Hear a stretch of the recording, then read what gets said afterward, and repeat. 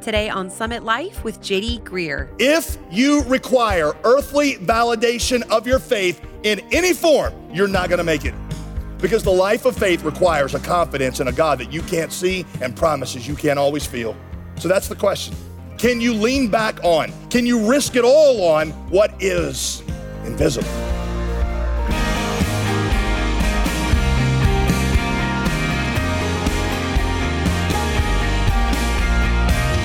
Welcome back to Summit Life with JD Greear. As always, I'm your host, Molly Vidovich.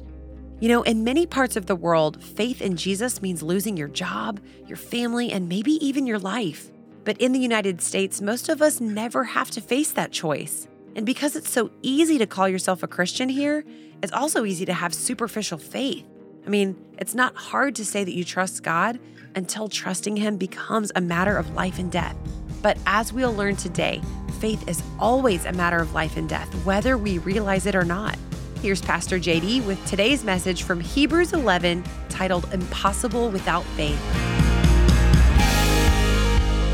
I don't mean this to be overly rude or overly blunt, but I am convinced that many of us squeak out a Christian life without ever really being confronted with the hard questions of faith. And I'm sorry if that sounds rude, but it's just the truth. But the writer of Hebrews makes it clear. Listen very carefully. Verse 6, without faith, it is, what's that word, church? Impossible to please Him. For whoever would draw near to God must believe that He exists and that He rewards those who give up everything to follow Him. So you can only go so far without faith. Many of the people that the writer is addressing are starting to lag behind in the faith. And so the writer tells them that there is no way they're going to make it if they don't honestly and truly believe that God exists and that following Him is worth it. So here's what I'm going to do. I'm going to walk you through the last half of Hebrews 11. You're going to see several specific examples of what it looks like to have faith, and then we're going to use those to discuss what exactly faith is and where faith comes from. Verse 17 is where we will begin. Verse 17, by faith, Abraham, when he was tested, offered up Isaac. And he who had received the promises was in the act of offering up his only son, of whom it was said, through Isaac shall your offspring be named. He considered that God was able even to raise him from the dead, if that's what it took. God had told Abraham to sacrifice his son. That took faith. Verse 29, by faith, the people crossed the Red Sea on the dry land, but the Egyptians, when they attempted to do the same, were drowned. Here you got the children of Israel trusting that God's going to provide for them in an impossible situation. Verse 30, by faith, the walls of Jericho fall down after they've been encircled for 7 days. God gets them all together, huddles them up, and says, all right, we're going to run the old circle and shout on them. And on the last day, you're going to do it 7 times, and then you're going to shout, and I'm going to bring the walls down. And they're like, what? Excuse me, what? No fighting? No battering rams, no flanking maneuvers. God says, nope, just walk around the wall, and they do it. And God gives them the city. So let's stop there, and I want you to learn 3 very important things about faith. Number 1, faith is a response to God's revelation. Faith is a response to God's revelation. Notice verse 6 that the definition of faith is relatively simple. Faith believes that God exists, and it believes that obeying Him is worth it, that He's a rewarder of those who diligently seek Him. Faith is simple. On one level, you believe that God really exists, and you believe that following Him is worth it. Now, people look at that phrase, that He exists, and they say, well, that's the problem. How do you know that He exists? We can't see Him, we can't touch Him, we can't talk to Him. You don't assume the world around you exists because you can prove it by logical inference. Your senses sense me, and you believe that your senses were telling you the truth. Philosophers call that a basic belief. Or think about how you know that certain things are wrong, like murder or genocide or child abuse. You know they're wrong not because of reasoning, you know they're wrong on the basis of instinct. Many of our moral conclusions can be backed up by logic, but their basis is usually instinct. That is not to say that there are not good philosophical reasons to believe in God. There are. I know some of you say, yeah, but I just have such a hard time believing all these hard questions like, if there really is a God who loves me, why did this happen to me? I don't understand some of the moral codes of the Bible. Why is there a hell? I feel you. Listen, I really do. One of these days when I have more courage, I'm gonna write a book called The Pastor with More Questions Than His Parishioners. That's right where these people in Hebrews are, by the way, too. You know what the writer of Hebrews says to them? I don't have all the answers, but what I can put in front of you is Jesus. And I can put up there Jesus, and I can say that while we don't have all the answers, what we have is him, and we can trust what we can't understand on the basis of who we know him to be. When I'm in a discussion, in fact, I was in one last week with somebody, and I use this. I was like, okay, all these questions, and sometimes I don't know how to answer them. I'm like, okay, let's just say that right now, in this moment, Jesus suddenly appeared beside me. Oh, just there, it's boom. And he convinces you that it's him, that it's not a trick, and then he looks you right in the eyes and says, you got some good questions. And there are answers to those questions, but I'm not going to give them to you now. You're gonna have to wait until we see each other in eternity, and then you will understand these things. But between now and then, I just need you to trust me, and I need you to follow me, and where you can't understand the answer, know that I know it and that it exists. And I looked at this person and said, could you follow Jesus under those conditions? And they said, well, yes, I think I could. And then my response to them is, that's essentially what the writer of Hebrews is telling you to do. Do you believe that Jesus is who he says he is? If so, then you can trust what he says about things you can't understand yet. You see, at the end of the day, the source of our faith is not explanation, it's revelation. And that's very important. The source of my faith is not explanation, it's revelation. One of the church fathers, a guy named Anselm, said that the Christian experience is faith-seeking understanding. And I go, faith-seeking understanding. I want to understand, and I'm always reading and I'm always asking questions, and every once in a while I'll get a flash of insight, and I'll post it on the blog. But in the meantime, when I can't understand, I hold on to what God has revealed about himself. God is all loving, all good, all kind, all powerful, even if I don't understand all of it right now. Because the source of my faith is not explanation, the source of it is revelation. Faith is a response to revelation. You wanna know where faith comes from? It comes from the Word of God. Faith is not a magic feeling that just works its way up in you. It's not wishing upon a star. It is not a positive feeling. It's not name it, claim it, right? Because if God hadn't named it, you can't claim it. Faith is taking what God has named and claiming that for yourself. Faith is a response to the Word of God. Here's number 2. Faith is action. That's what we see in this chapter. Faith is action. The people in this chapter are famous for their faith, right? What did you notice? That when the writer describes them, they're all presented in terms of some action. Noah built, Abraham left, Jacob blessed, Joseph instructed, Moses chose, Joshua fought. Because faith is synonymous with action. Apart from action, there is no faith. Here's an interesting piece of trivia. There is no noun for faith in Hebrew. In the Hebrew language, there is no noun for faith. Faith is only a verb. So in other words, all these people in Hebrews 11 became famous for something they didn't even have a name for. Because, here's what, look, faith does not exist apart from action. Faith is a conviction expressed in a choice. Obedience is not something you do later down the road after you have faith.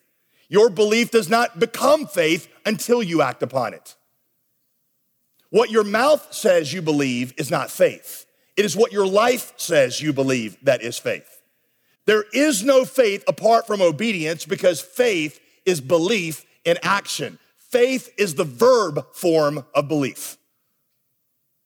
Number 3, faith takes a bold dare on the unseen. Faith takes a bold dare on the unseen. Go back to verse 32. Let's finish this chapter. Let's almost finish this chapter because I got one verse and we'll say to the end. Verse 32, and what more shall I say? For time would fail me to tell of, he's gonna give you 2 groups, all right? So everybody, right now, all campuses, hold up one finger because this is group number 1. Okay, by everybody, I mean if you have a pulse, put your finger up, all right? Like we're doing this little light of mine song. All right, put your finger up. Group 1, Gideon, Barak. Every time I miss it, not Barak, that's somebody different. Gideon, Barak, Samson, Jephthah, David, Samuel, and the prophets who through faith conquered kingdoms, enforced justice, obtained promises, stopped the mouths of lions, quenched the power of fire, escaped the edge of the sword, were made strong out of weakness, became mighty in war, put foreign armies to flight, women received back their dead by resurrection. Okay, group number 1, keep your finger up. Now put up the second finger. This is group number 2. Some were tortured, refusing to accept release so they might rise again to a better life. Others suffered mocking and flogging and even chains and imprisonment. They were stoned. They were sawn in two. They were killed with the sword. They went about in skins of sheep and goats, destitute, afflicted, mistreated, of whom the world was not worthy, wandering about in deserts and mountains and in dens and caves of the earth. They all died in faith, not having received the promise. All right? Now, what group you want to be in? All right? One, just keep your finger up. One. We want to be in group number one. Amen? All right? All right, you got some, you can put your hands down. We got some who received a great deliverance with their faith. Others died with nothing on earth that really validated their faith. But what they had in common was that they all believed the word of God and they all risked everything on it and they didn't know the outcome until they got into it. Let me tell you this very, very clearly, okay, almost rudely. If you require earthly validation for your faith, you will not make it. If you require earthly validation of your faith in any form, you're not gonna make it. Because the life of faith requires a confidence in a God that you can't see and promises you can't always feel. And sometimes you stand alone with seemingly the whole world against you. So that's the question. Can you lean back on? Can you risk it all on what is invisible? There's more teaching in just a moment, but before we return, let me tell you about our latest resource created exclusively for our Summit Life listeners. Just like God was always there for the giants of the faith that we see in the Bible, helping them thrive despite hardships and persecution, our new study book aims to help you do the same. These difficulties can make us uncomfortable, but instead of fearing them, we can remember everything that Jesus has done. This study includes 10 short sessions to help you flesh out, apply, and pray through what you're learning. You can complete the study quickly or take your time with friends to work through each section weekly. Christ is Better follows very closely with our on-air teaching, so you don't want to miss this resource. Reserve your copy today by calling 866-335-5220 or visit us online at jdgreer.com. Now let's rejoin our teaching with Pastor JD. Will you obey what God says, for example, about morality, even when it makes no sense to you? Hey, I meet people all the time, especially here in Raleigh-Durham, where they're like, well, I love God and I believe the Bible, but I don't do this and I don't do that, even though the Bible says that, because I just don't agree with that. And I want to be like, what? I mean, if you're the kind of person that needs to agree with God before you will obey him, I don't think you get the concept of what it means for him to be God. Or maybe you sense that God is calling you specifically to something that is requiring you to walk away from your career or your security. And people are telling you, you are crazy. And maybe the names of those people are mom and dad. And you've got to ask, do I really believe that he exists and that he is the rewarder of those who diligently seek him? Do I really believe that God is worth following? Can you, like Jacob and Joseph, have unwavering hope in the midst of darkness?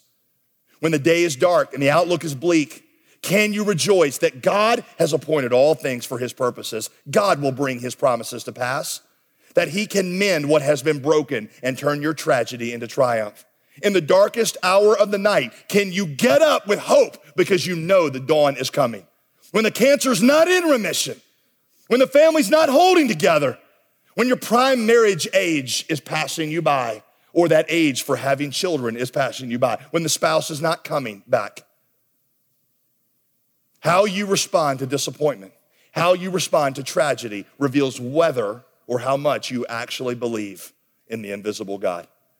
Or here's another way I've said it to you over the last year or so. Your ability to be joyful in all things is the measure of your faith. Your ability to be joyful in all things is the measure of your faith. Anybody can be joyful when things are going well. It doesn't take much faith to say, praise God for what's happening in my life. What takes faith is when everything is falling apart, but there is joy in you because the invisible God you know is at work, working all things for good, that he never leaves or forsakes, and that you know ultimately he takes all tragedy and turns them into his greatest triumph. So much of our Christian experience is spent waiting. Read the Psalms. You ever just spent like a month in the Psalms? Depending on what you read that day will determine whether or not you're depressed or excited. You know, I mean, you read some of these Psalms, and it's just the word wait over and over and over and over again. Psalm 37:7, be still before the Lord and wait patiently for him. Psalm 62:1, for God alone my soul waits in silence. Psalm 63, my flesh faints as in a dry and weary land where there's no water, waiting for my God. Waiting patiently with hope is faith. Your ability to be joyful in all things is the measure of your faith. Do you believe what God says about how he saves, even when everybody else around you thinks you're crazy, like the Israelites had to do in front of the Egyptians? Acts 4:12, neither is there salvation in anyone else, for there is no other name under heaven given among men whereby we must be saved. Do you believe that enough to make that your creed and to make that your mission? Because I will tell you this, in our culture, nobody objects to the fact that we're all in here with our hands in the air singing praises to Jesus. But it's when you look somebody in the eye and you say, Jesus Christ is the only way you will get to heaven. That is when the ire of our community comes against you. But that is the driving force behind my life. It is the driving force behind the mission of this church. You want to know why liberal churches never grow? Because they don't believe what God says about salvation enough to actually get out there and give up the things that God has given to them, because the only thing that will motivate you to do that is faith in the mission. We don't have people going all the way around the world because they like to travel.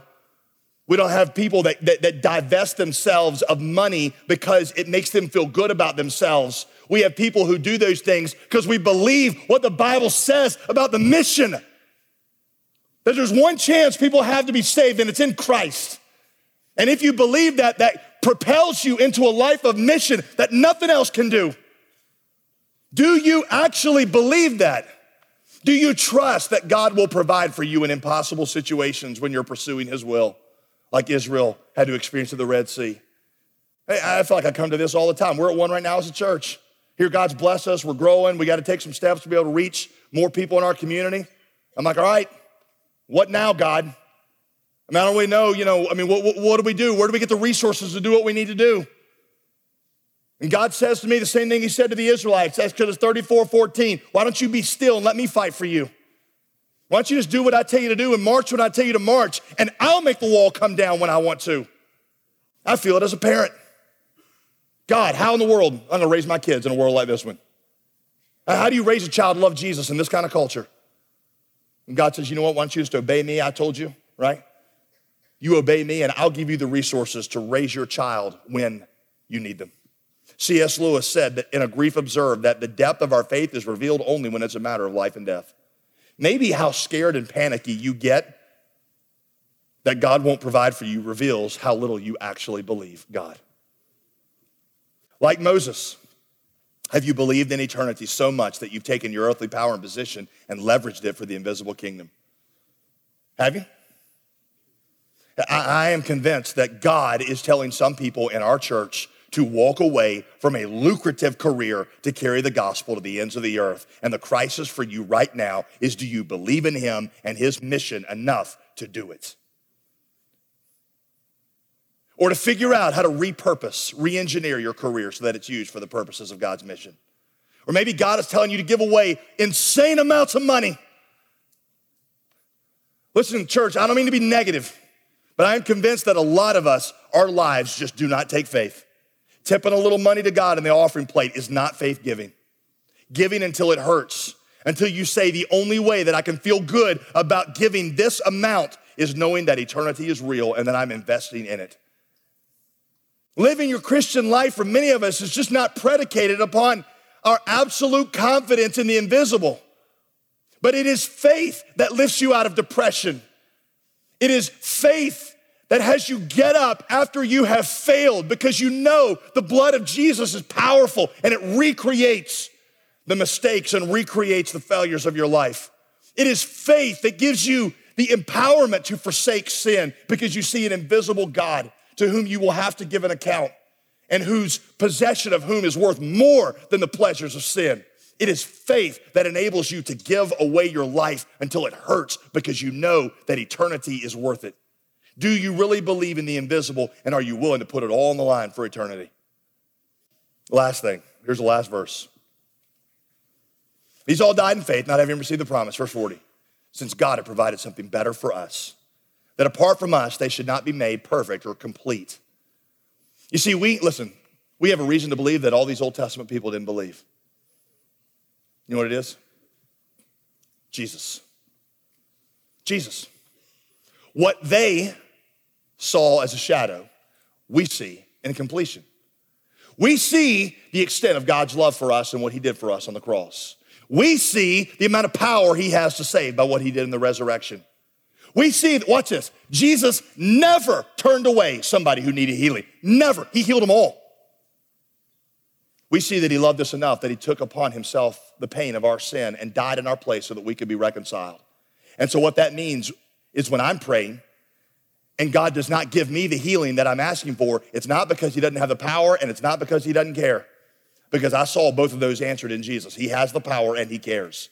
It must be because he's got a greater plan that he is working in and through me. He sought you when you were a stranger. He reconciled you to himself when you were his enemy. He who did not freely give up his own son for us, will he not also with him freely give us all things? Of course you can trust Jesus with your finances. Of course you can trust him with your future or your kids. Of course you can give up what you have because you get him. Talk about something to base your whole life on. How about him? How about the trustworthiness of Jesus? Are you living a life of faith? In Cairo, Egypt, there is a small dusty grave in a very out-of-the-way location. I've never personally seen it, but I've heard that you would never in a million years know that it was there. You have to go back through some back alley and cut through somebody's yard and go over to a tree. And there in this tree is this grave, and it's all overgrown with grass. And in it lies the body of William Borden, the heir of the Borden Milk Company. He graduated from Yale in 1909 and had a life of luxury and power laid out in front of him. Borden is still a big company, but then it was one of the world's largest. William Borden had become a Christian as a teenager, and he told his parents that he was giving his life to bring the gospel to Muslims. He refused to even buy himself a car. He gave away hundreds of thousands of dollars to missions. Went to Egypt. After 4 months of zealous ministry in Egypt, he contracted spinal meningitis and died at the age of 25. On a ship en route to a westernized nation to seek medical help. On that ship, somebody asked him right before he died what he thought about his decisions, that he'd walked away from a life of prestige. And how did God reward him? God rewarded him with spinal meningitis, and he died after 4 months. How do you feel about your decisions now?